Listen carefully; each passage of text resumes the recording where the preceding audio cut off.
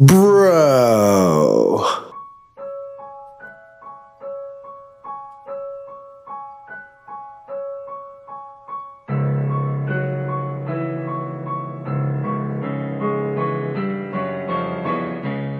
Welcome back to another Fan Friday episode on When the Bell Tolls with Big Cuz. As we all know, the legendary dead man, The Undertaker, has announced his retirement from professional wrestling. It is a sad moment for a lot of fans in the wrestling world. Even if you didn't like Taker, it's a sad moment. The man debuted in November of 1990, retired in June of 1990. Taker has wrestled my entire life. I was 4 months old when Taker debuted. So, feels a little old for me, but it is what it is. So this week I asked the fans and listeners to our podcast to give me their favorite Taker moment of all time in honor of the dead man and his career. So we're going to start off this week with Brian. Brian said his favorite moment wasn't a televised match. Brian went to In Your House in Louisville to watch the whole pay-per-view, and the dark match after the pay-per-view was none other than The Undertaker and Goldust. Two gentlemen who are still fighting to this day. Taker just retired. But he put it in his words, it was an amazing end to the show. It was a dark match. I mean, could you imagine a dark match between these two legends? I mean, what an absolutely phenomenal thing. So thank you, Brian, for that one. Next up is Josh Davis, who said his favorite Taker wasn't exactly a moment, but was a little bit of an era. It was the Ministry of Darkness era, which lasted from 98 to 99 and included members The Undertaker, Farouk and Bradshaw, the Acolytes, Midian, Viscera, and for a short time The Brood, which was Edge and Christian and Gangrel. Now this group terrorized everybody. They went as far as kidnapping Stephanie and trying to put her on the Taker cross. They crucified Stone Cold, put him on the cross, tried to embalm him, and was stopped by Kane. So, I mean, just crazy moments like this, and then we all know that became the corporate ministry, and Vince McMahon was the higher power, and kind of ruined the whole thing. The Ministry of Darkness could have had a much longer run, and it could have even been done recently with all the characters we have. So thanks, Josh, for that one. Next up is Adam Acosta, otherwise known as Sanchez.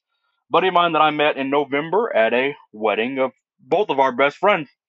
He put Taker versus Taker. SummerSlam 94. This was Paul Bearer's Taker versus Ted DiBiase's Undertaker.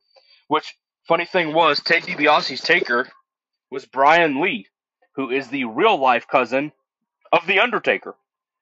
So I thought that was so cool that they had this set up where Yokozuna fought Taker in a casket match, or fought in a match. Yokozuna won with the help of 8 other superstars.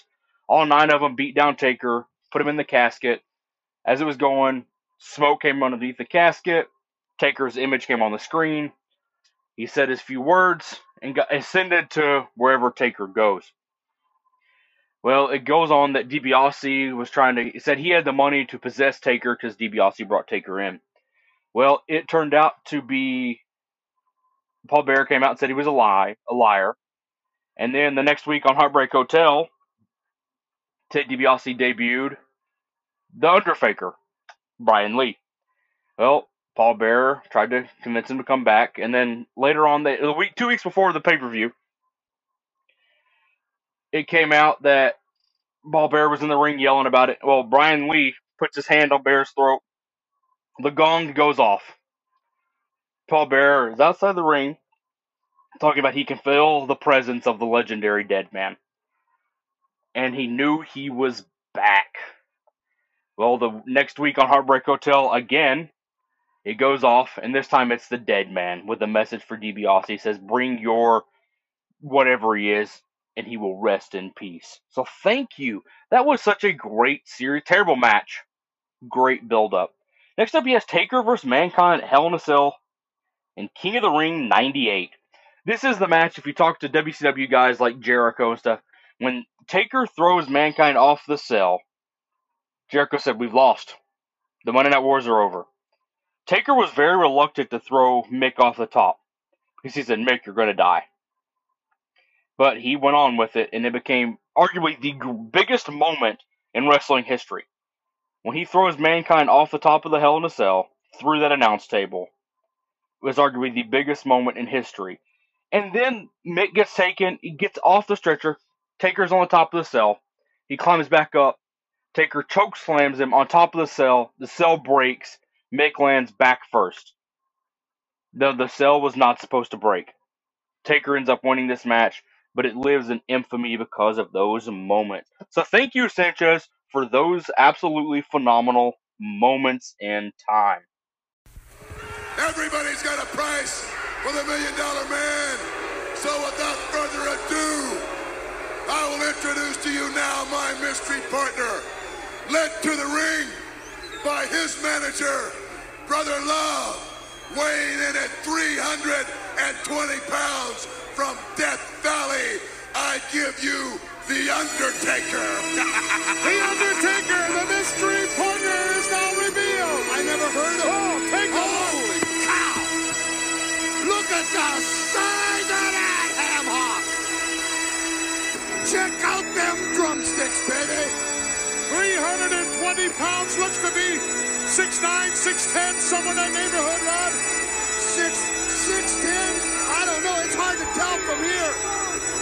Holy cow! And look at the look on the face. Alright, so our second part to our Undertaker Fan Friday podcast, we have Chris Burton talking his favorite Taker moments are both matches against HBK, so at Mania 25 and 26, and the return of the Dead Man, and of course the Ministry of Darkness, just like we talked about earlier with Josh. So Mania 25 is billed as the greatest Mania match in history. When you look at rankings of matches, this one is more times than not number one all time in matches. The next year is Shawn been dejected. Taker kept telling him, "No, I'm not fighting you." Well, Shawn forced his hand. At Elimination Chamber that year, he came in the middle of the match, super kicked Taker, allowing Chris Jericho to pick up the pin, costing Taker his title, thus setting up the match, and Taker wanted Shawn's career. Well, he retired HBK at WrestleMania 26. So those two matches are absolutely phenomenal. These are two of the biggest performers in WrestleMania history. One is a Mr. WrestleMania. One is the reason WrestleMania is what it is now. So, thank you, Chris, for those two. And, of course, Taker's return at WrestleMania 20. This is after his years as the American Badass.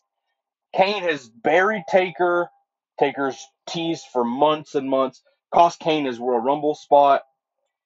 And we don't know which Taker we're going to get. And we hear that iconic Paul Bearer, "Oh, yes." And Taker returns as the Dead Man. I still get goosebumps. And of course, it happened in the Mecca of sports entertainment in Madison Square Garden. So great of a spot. Thank you, Chris, for those.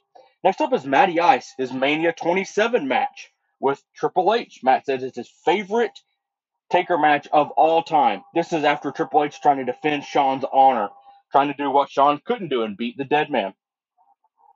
This match has that iconic picture of Taker is locked in Hell's Gate. Triple H has the sledgehammer up, and his hand just goes limp and he drops it. Taker choked Triple H out for the win. After this match, this is the first time Taker could legitimately not walk out of WrestleMania. He had to be stretchered out.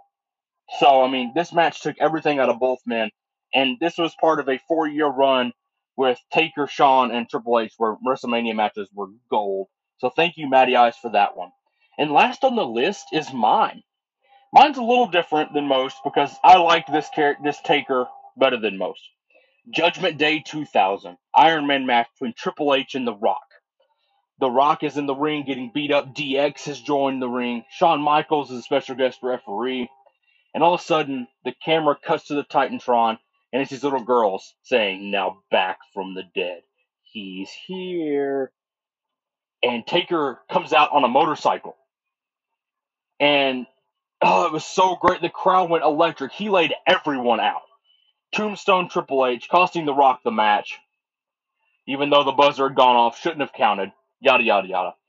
But Taker was on Broken Skull Sessions with Stone Cold and said, "Listen, I took a gamble.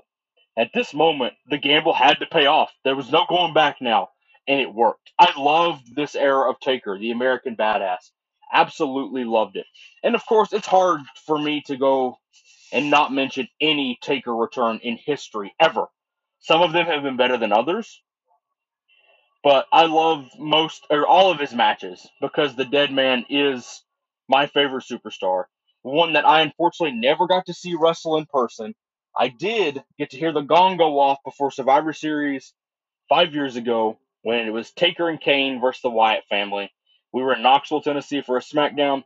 The gong went off. I flipped out like a lunatic and saw Taker on the Titantron. I never personally got to see Taker live. It's always one of my biggest wrestling regrets. So thanks to all these gentlemen for submitting their stuff for Fan Friday. I mean, this is one of my favorite things to do, is to have it involving the fans. So thank you, Yon Man, Josh Davis, Sanchez, Chris Burton, Matty Ice. Thank you, gentlemen, for submitting all of these favorite Taker moments. And remember, when the bell tolls,